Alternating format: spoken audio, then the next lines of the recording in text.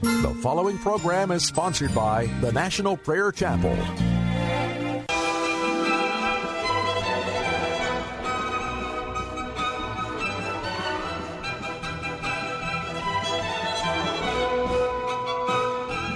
It's time to blow the trumpet in Zion. Welcome to Pilgrim's Progress, brought to you by the National Prayer Chapel with Pastor Ray Greenlee.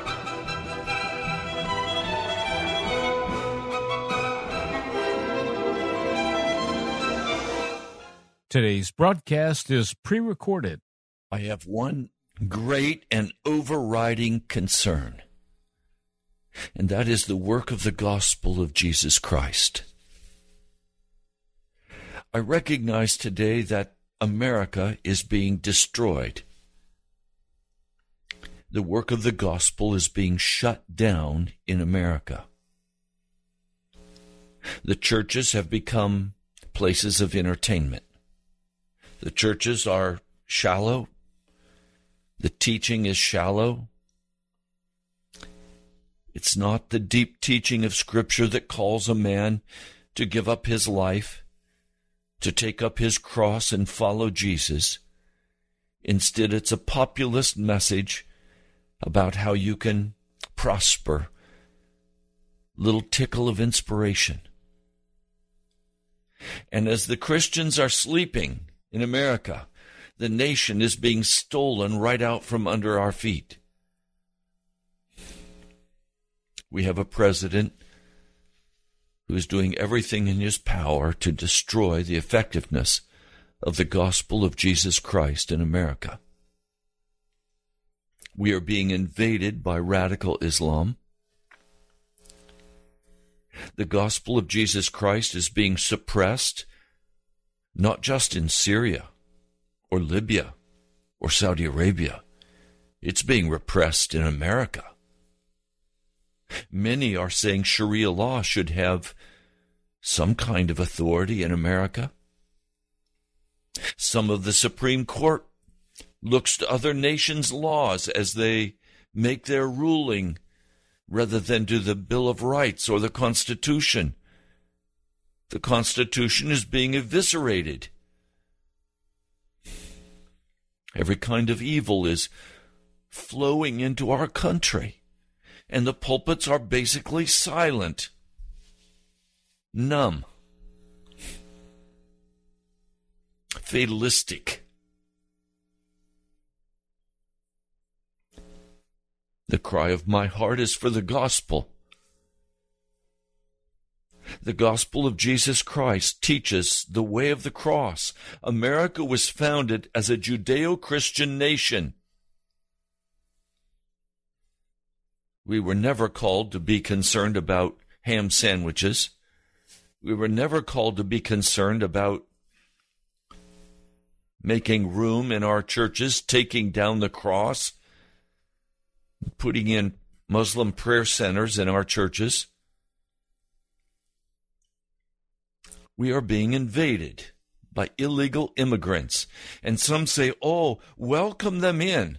Well, we could welcome them in if we were truly a Christian nation, but we're no longer a Christian nation.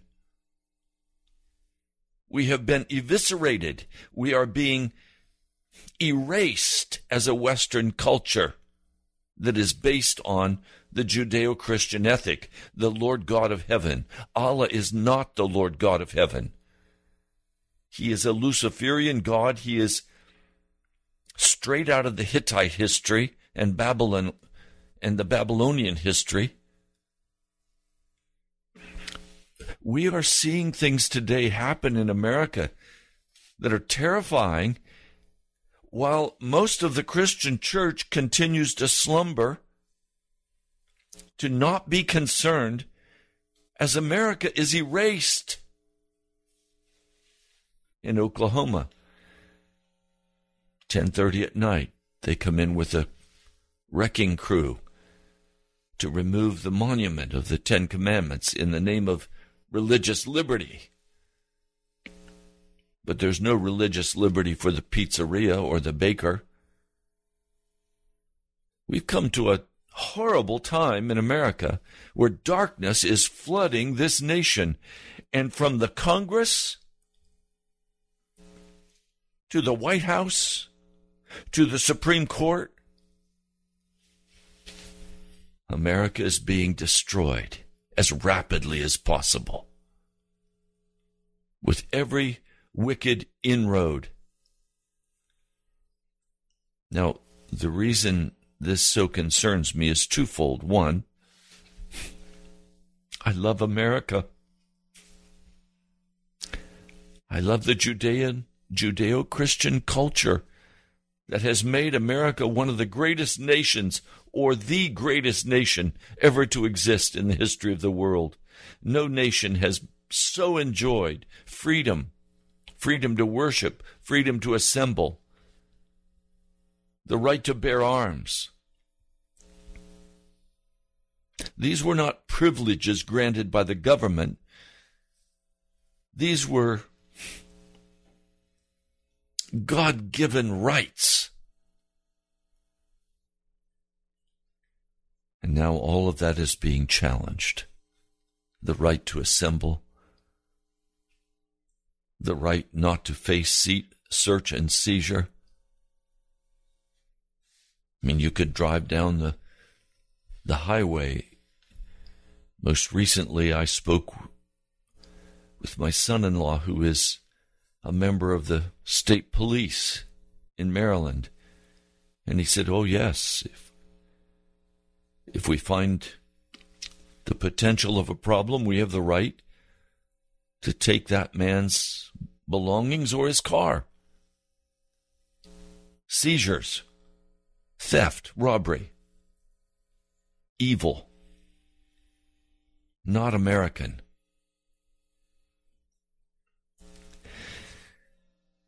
We face a time in this nation, first of all, that breaks my heart because I love America. And because I see people suffering. I see poverty increasing. I see that the wickedness of our government has made these trade agreements and is even now in the process of making another Pacific trade agreement that will strip out the remaining infrastructure, the ability to manufacture goods. It's been transferred to other nations. They had no right to that. It was stolen away by our government. And so men and women who in Detroit used to make a very good living building wonderful American cars are now unemployed, bankrupt. They call it progress. No, it's not progress. It's wickedness. It's shipping overseas to other countries what God has given to us as America. And the debt increase. My heart breaks as I look at the huge increase of debt. We used to be a nation that loaned money. Now we're the greatest debtor nation in the history of the world. And believe me, these chickens are going to come home and roost. We are losing our nation. And it breaks my heart because I love America. But the greater issue for me is not about the wonderful land of America where we enjoyed in the past a wonderful life. No, the second issue is that the work of the gospel is being hindered. The work of the gospel is being shut down. And that is my greatest concern. Across the Western world, restrictions are increasingly being placed on Christians who are not allowed to proclaim the gospel of Jesus Christ, who are not allowed to speak against homosexuality in Canada or in England or in other parts of the Western world. We're not allowed to speak about sin. We're not allowed to address the issues of righteousness. And most Christian pastors in America don't want to be bothered with dealing with sin or the blood or righteousness. The cry of my heart is that these leaders, quote unquote, who hinder the work of the gospel will be removed. There are some in government who will do all they can against the tide. And for these men and these women, I pray constantly. For those who are endangering our nation and the gospel of Jesus Christ, I plead with God to deal with them according to their wickedness. Oh yes, I ask that they be convicted of their sin and they be turned from the path of darkness, and that they be converted to the true gospel of Jesus Christ, a gospel of love and compassion and mercy, but also a gospel of sanctification, of righteousness. If you got up this morning and have just gone about your day as normal, you don't understand what's happening in this nation. There is no longer a normal in America. America's dying. Now, you may not feel that because you have a wonderful government job or you have a wonderful company to work for and you have an adequate income, or you were in the military and now you have your wonderful retirement and you can go subcontract. You can become a contractor and you can double dip. But in many parts of America, the middle class has been eviscerated. The jobs are gone. And we see darkness fast covering our nation.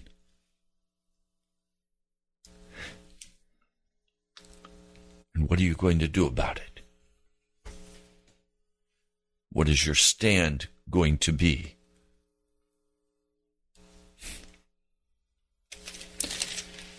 I'm going to read for you Romans, the 13th chapter. I'll begin with verse 1. This is a passage of Scripture that has been completely misinterpreted and misunderstood by many Christians in our current day. Believe me, the Minutemen understood this passage of Scripture. They were elders in the church, and their pastor led them against the British. Believe me, Moses understood these basic concepts when he went against Pharaoh and led the children of Israel out of captivity.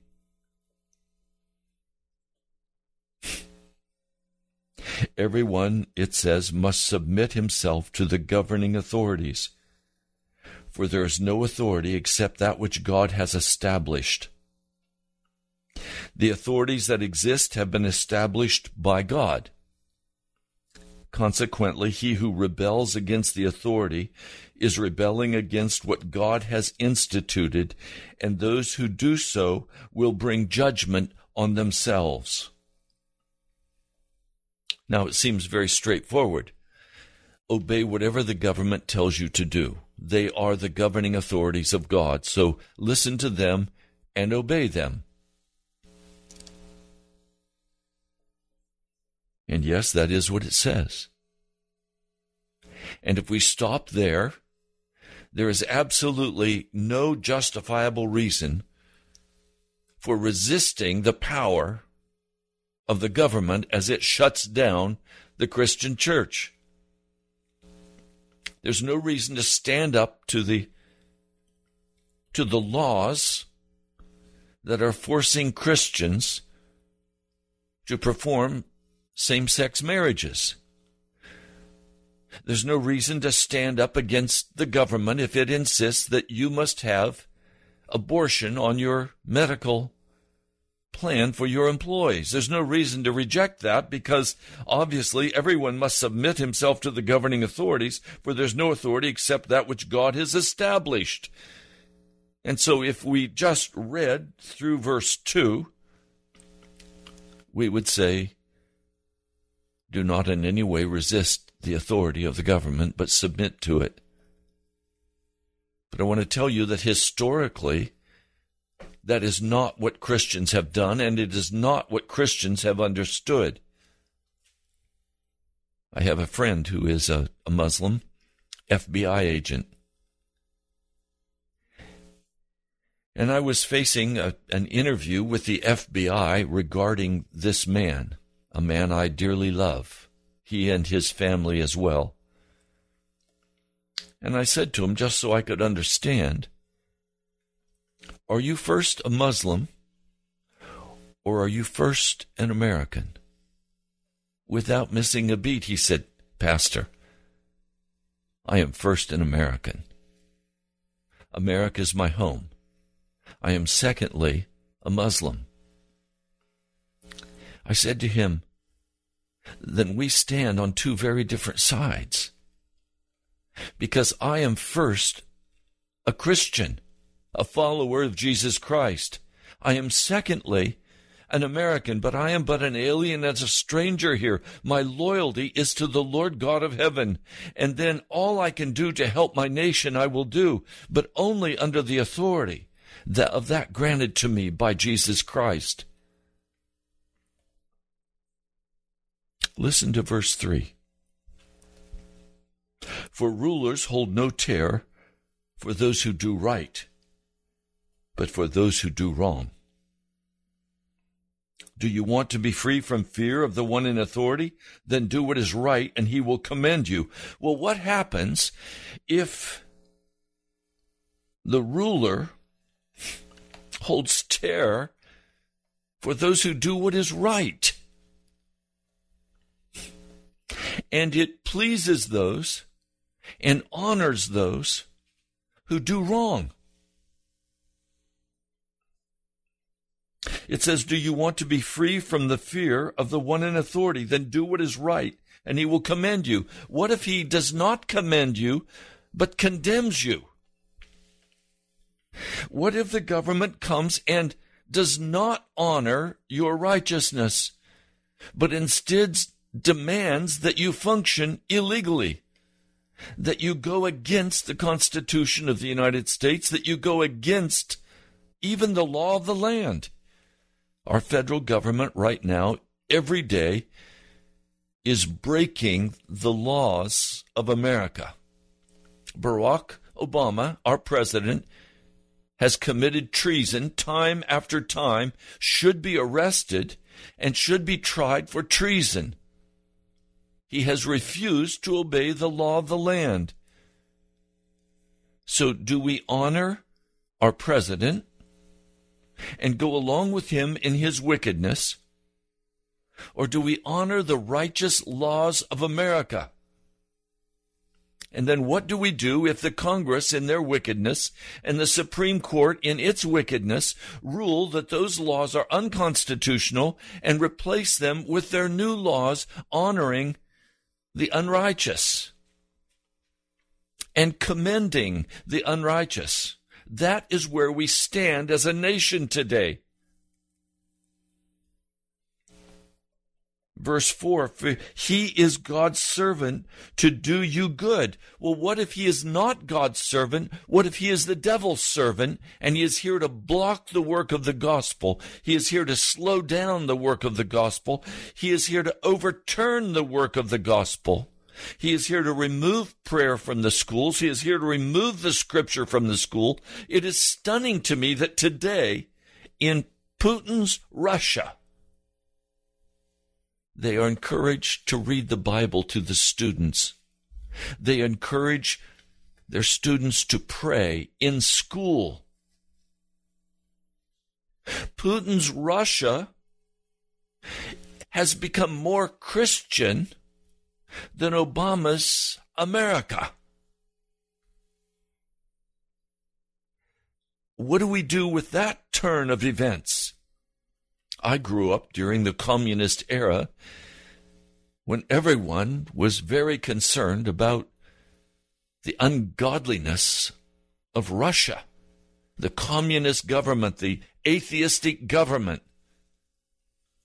And now the Christian church, the honest Christian church, prospers in Russia, but is oppressed in America. How do we deal with that?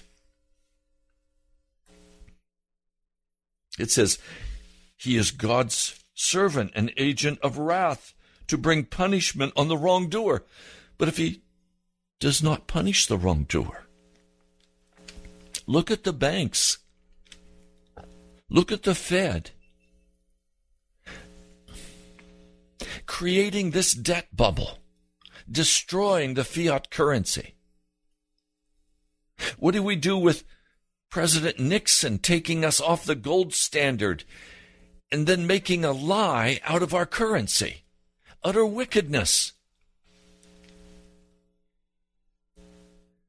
Many have said John F. Kennedy was probably the last real president of America.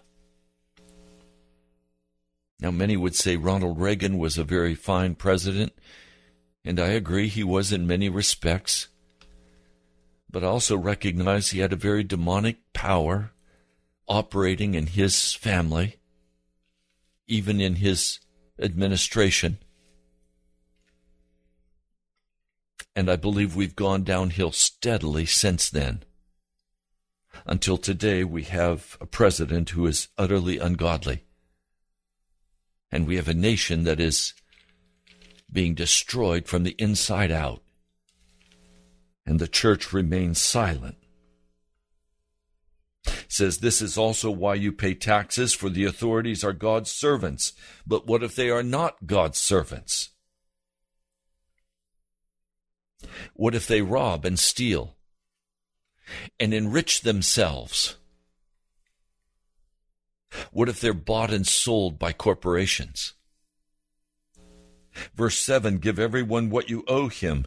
If you owe taxes, pay taxes. If revenue, then revenue. If respect, then respect. If honor, then honor. Well, I don't owe respect to crooked government officials. I do not owe honor to crooked government officials or to crooked courts or to a crooked Supreme Court or to a crooked Congress. I don't owe them honor according to the Scriptures.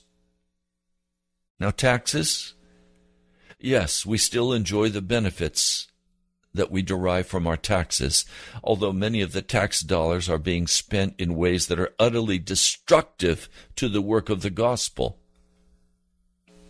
He says, let no debt remain outstanding except the continuing debt to love one another, for he who loves his fellow man has fulfilled the law.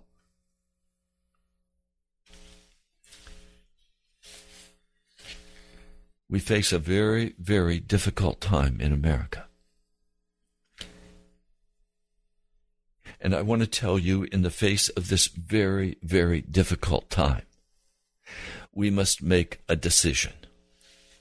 Will we put our head in the sand and pretend that everything is just fine as it collapses around us? Will we surrender to it? Will we give up? Will we turn and become fatalistic and say, well, God knows all about it, and whatever we need to do, he's going to do. And whatever happens, it's just going to happen. I have to accept things as they are, and events are inevitable, and submission is my role, and I'm powerless to make a difference. I can't affect the future. We're not free to choose our own actions. I just have to go along and get along. Nothing's really worth fighting for. Or We can decide to fight for righteousness. We can decide to fight in the prayer closet, and by living out our lives in opposition to the cultural flow that is shaping everything around us. Listen, therefore I urge you, brothers, Romans 12:1, in view of God's mercy, to offer your bodies as living sacrifices, not to the government, but to Jesus Christ, holy and pleasing to God. In other words, get rid of the sin in your life. That's where the first battle must be held. There must be a total, complete dying out of your flesh. You must give up the illusion that you can continue to be a comfortable American and go to the ball game and listen to the football game and look at the Kardashians and go here and go there and have your normal life. That is over in America, if America is to be saved. He says, this is your spiritual act of worship, not going to church and listening to some pretty little song sung. That's not your act of spiritual worship. Your act of spiritual worship is to put yourself on that cross with Christ, to die out. He says, do not conform any longer to the pattern of this world, or do not anymore shape your life, your daily personal life. Do not shape that life to look like the world. Don't do it. Stop. It is a stern warning from the Apostle Paul. Do not shape your life to look like the wicked culture around you.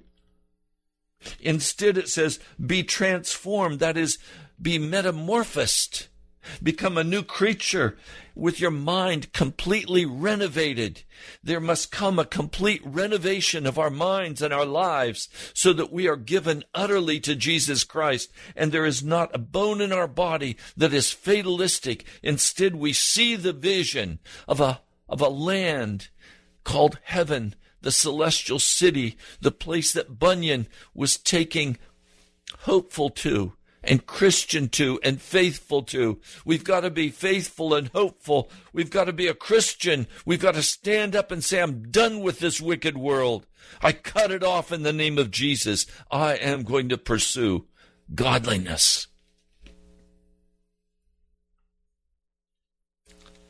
No longer standing on the line, halfway in and halfway out. You must now either decide, I am going to hang with Jesus Christ, or I'm going to hang with the world. You can't do both anymore. This is not the first time America has been in a grave crisis.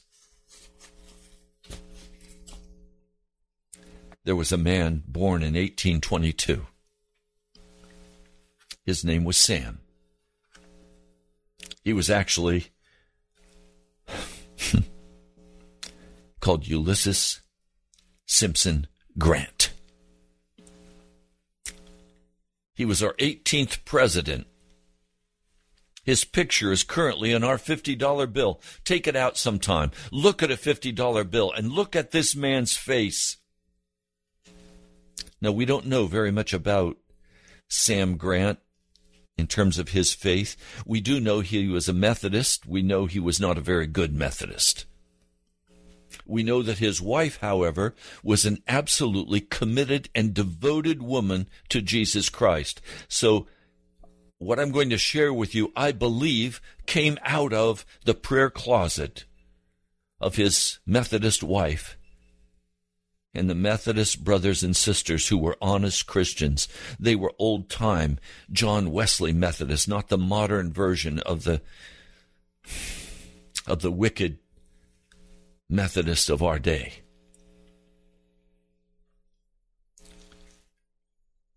Now, USS Grant was born in Ohio. He was the son of a tanner and a farmer.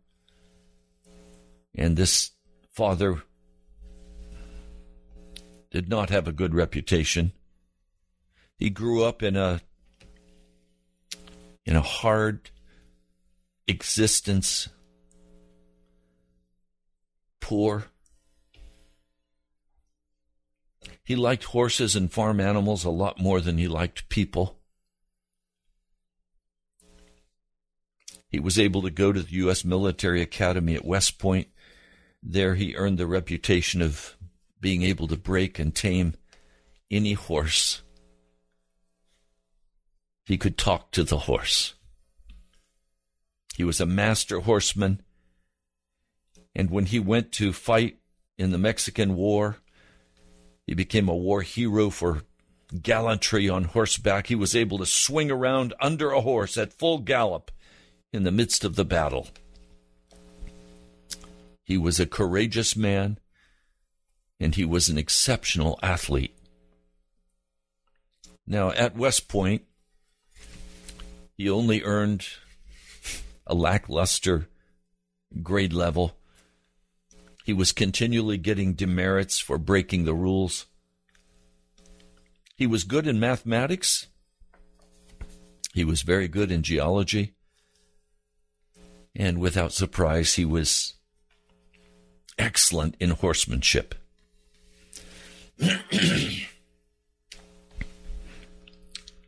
In 1843,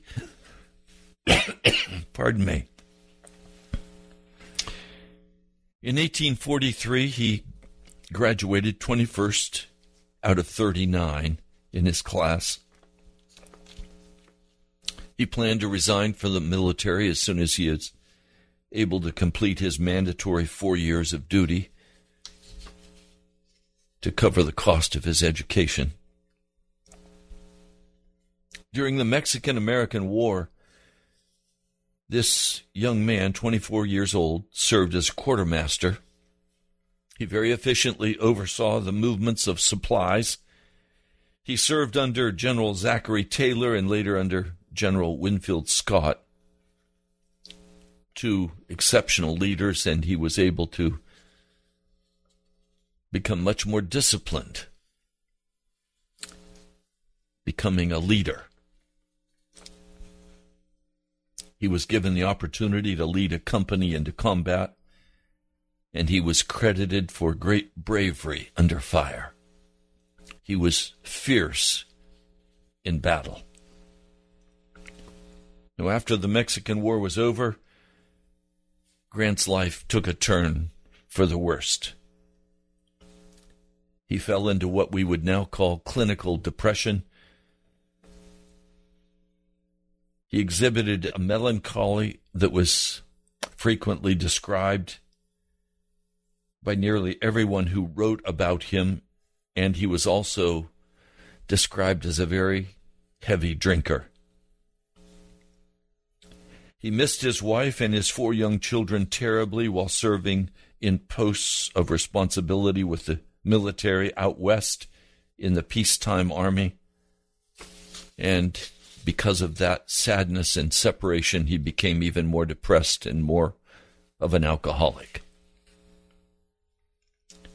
Finally, on July 31, 1854, Grant resigned from the Army under heavy pressure of threatened disciplinary action because of his drinking and his depression.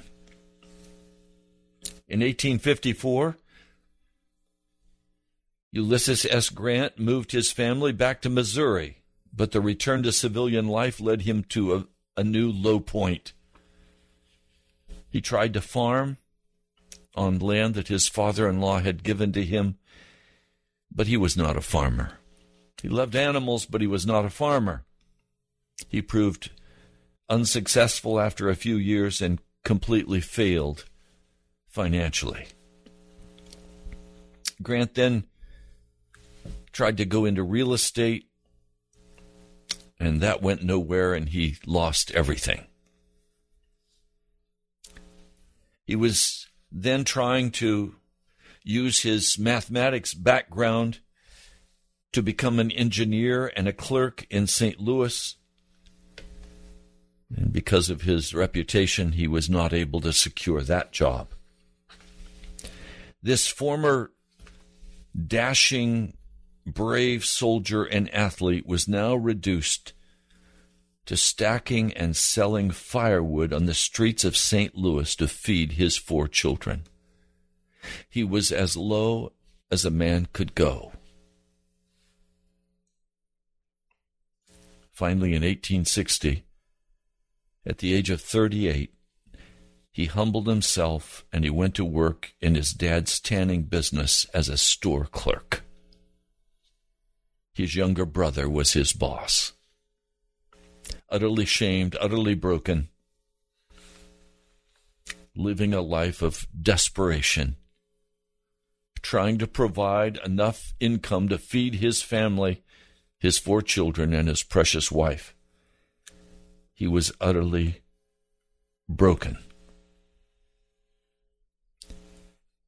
He was so broke in 1857 that he had to take out a loan from a local bank. He did that by pawning his watch in order to buy his wife and his children Christmas presents. Now, this man who was utterly washed up, dead end, absolute poverty, shamed by his family, utterly discouraged and depressed. You would say that man was washed up. In many ways, Ulysses S. Grant represents America today. We are washed up and depressed as a nation. But God chose this man to help save the United States of America. Oh, there were better candidates. But something in this man refused to give up. He refused to give in to fatalism. He refused the poverty. He refused the humility. He utterly rejected the failure. I don't know how this happened. All I can say is that his wife was a godly woman who prayed. And I credit that praying wife for what happened in the next 10 years of Grant's life.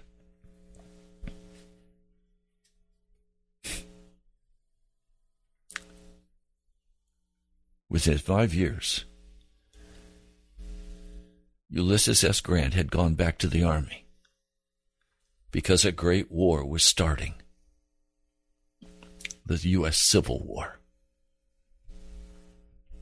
He went back to the Army, and within 5 years, he was the commanding general of the United States Army. Within another 5 years, he was the president of the United States of America. In 10 years, his life was totally, utterly, completely turned around by the hand of God. And God used this man, this broke, washed up nobody, barely able to put food on the table, working for his dad, being bossed around by his little brother, to being the victorious general who won the U.S. Civil War, a war that claimed over 600,000 lives. And that's a very conservative estimate. Some scholars put it closer to 1 million lives. You see, Abraham Lincoln kept hearing about this man out west. Different people mentioning him. He said, a warrior. He was fearless, and he knew how to win victories. And so Abraham Lincoln promoted him, and finally made him the head of the entire United States of America military.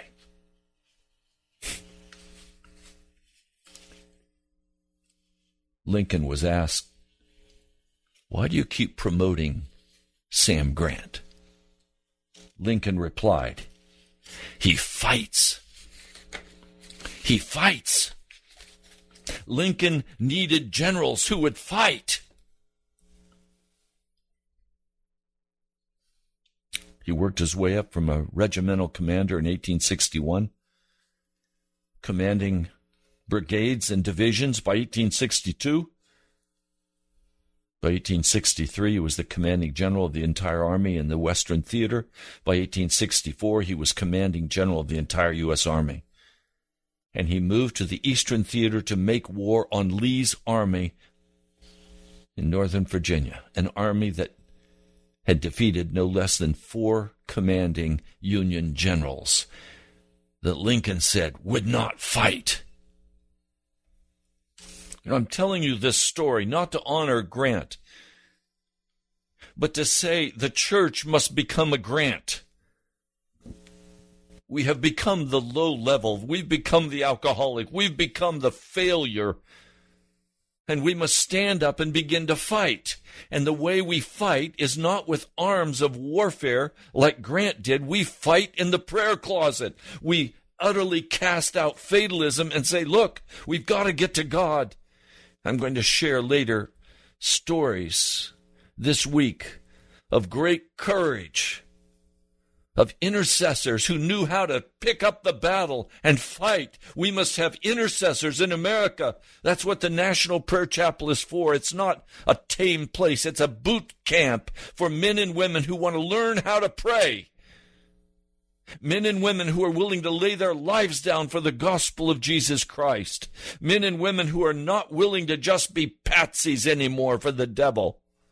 The devil is destroying America because America has been the foundation of taking the gospel to the world. And Satan has said, I will have you. And I'm saying, no, Satan, you will not have America. We will pray.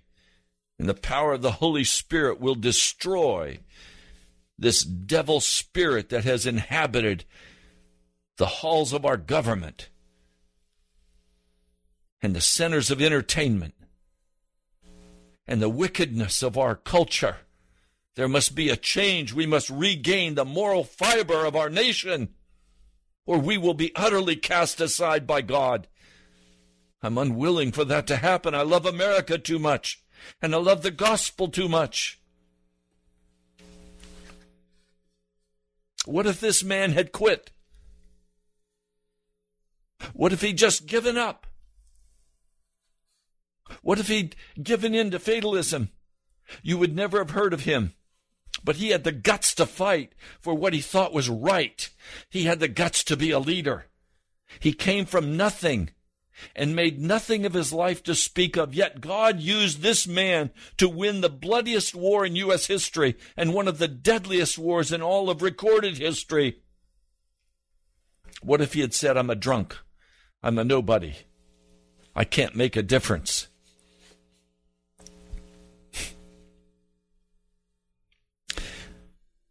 Roughly 1,264,000 American soldiers have died in this nation's wars. 618,000 in the Civil War, conservatively speaking. 644,000 in all the other conflicts we've been engaged in. It was only as recently as the Vietnam War that the amount of American deaths in foreign wars eclipsed the number who died in the Civil War. You'll understand, many southern cities were burned to the ground. Many southern cities, every military-age young man was killed in the Civil War. This was an incredible war. And frankly, I love to study the Civil War because it informs me of the great sacrifices made on both the side of the South and of the North. And frankly, my loyalties lie more with the South than with the North. But God wanted the North to win because he wanted to mend this nation and make it one powerful nation. He wanted to remove the corruption. He wanted to remove slavery. But believe me, slavery was also in the North. It's interesting to me that in the South, in the Civil War, there was integration in the military, while there was segregation in the North. Many misunderstandings about this war have taken the hearts of men and women. But I want to tell you today,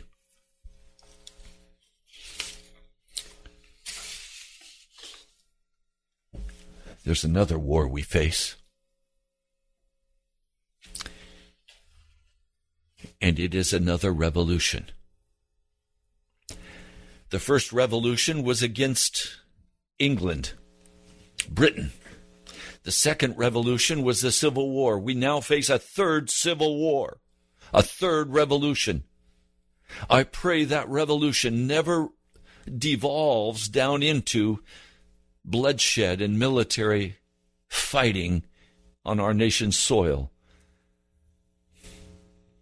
But it is a revolution that must be fought, and it's a revolution for moral values. It is a revolution against wickedness. It is a revolution that says, I will not give up. I will utterly give myself over to the work of the gospel of Jesus Christ. There is nothing more important today for America than men and women who will pray and who will repent of their sin, who will get right with Jesus, who will give up the foolish notion that they must have a comfortable life, but instead will turn wholeheartedly and will sacrifice everything for the gospel of Jesus Christ. There must be, in our day, a revival of godliness. There must be, in our day, a turning aside from the invasion of Islam. The Islamic people who have come to America need to hear the honest, true gospel of Jesus Christ, and many of them will gladly embrace a Christian faith that is real, that is honest, that is compassionate. A Christian faith that lifts men and women out of the dust and the dirt of sin and washes them in the blood of Jesus. Many pagans who have come to America from all over the world, invading this nation from South and Central America to Syria and Libya and other nations, as these people come in, they have to be introduced to Jesus Christ. There must be a return to godliness. The left-leaning progressives, everything they touch turns into corruption and filth. Everything they touch becomes more wicked, more dark, more unbearable. So there are two prongs to this revolution that must take place in America. One, every man and woman must take up the sword of the Spirit. Every man and woman must repent of their sin and give up their life of wickedness. The moral fiber must be restored in this nation. The second prong of this battle must be in the prayer closet. It must be a people who will cry aloud to God, a people who will search after Jesus, a people who recognize that they cannot make themselves righteous, that it's the power of the blood of Jesus that makes a man righteous. And he doesn't just declare them righteous. He doesn't impute righteousness to them. He actually changes and transforms a man or woman into a new creature. He removes the wickedness from the heart of a man. We must have a dramatic and powerful example of righteousness for all of the world to see. If we do not see this, America will be destroyed. America is in almost every respect a nation of honor, a nation of goodness, a nation of compassion. And all of these things are being stolen away from us. Men and women have become like animals, killing one another, given to insanity, killing each other in the physical realm, but also in the spirit realm.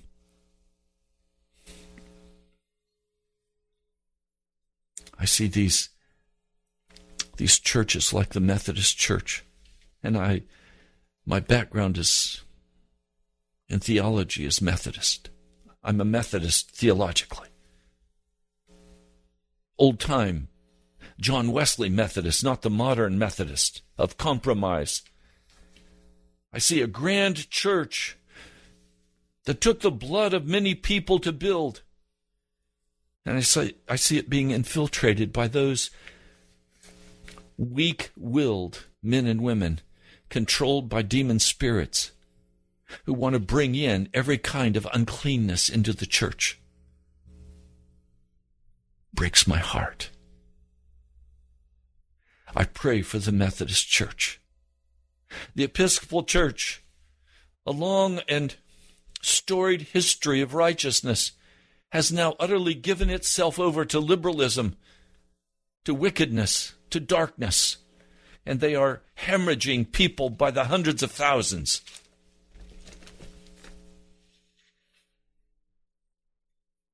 I have great respect for my Anglican brothers and sisters who left that fellowship to seek a place where they could hold faithfully to the teaching of Jesus Christ.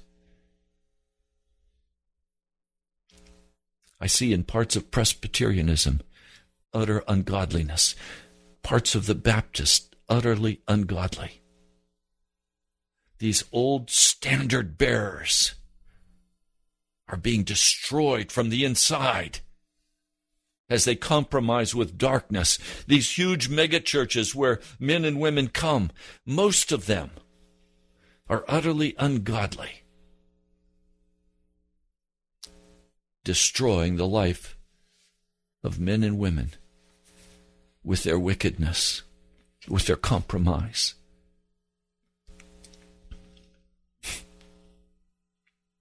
Today you must decide.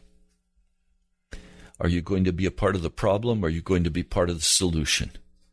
Are you willing to get in the prayer closet and begin to cry out to God and get right with Him?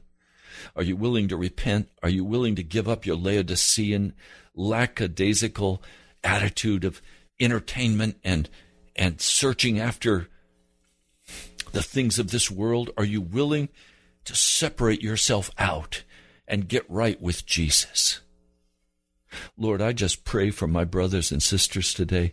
I ask, Lord, that you would convict and move and raise up a remnant in this nation who will fight for righteousness.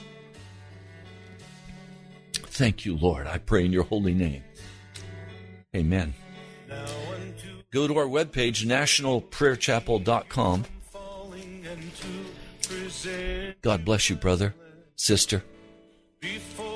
Let's be for Jesus. I'm Ray Greenlee. I pastor the National Prayer Chapel in Woodbridge, Virginia. Thank you for listening today. I'll talk to you soon. Now unto him who is able to keep you from falling and to present you blameless before the presence of his glory with great joy. With great joy. To the only God our Savior, through Jesus Christ our Lord. To the only God our Savior, through Jesus Christ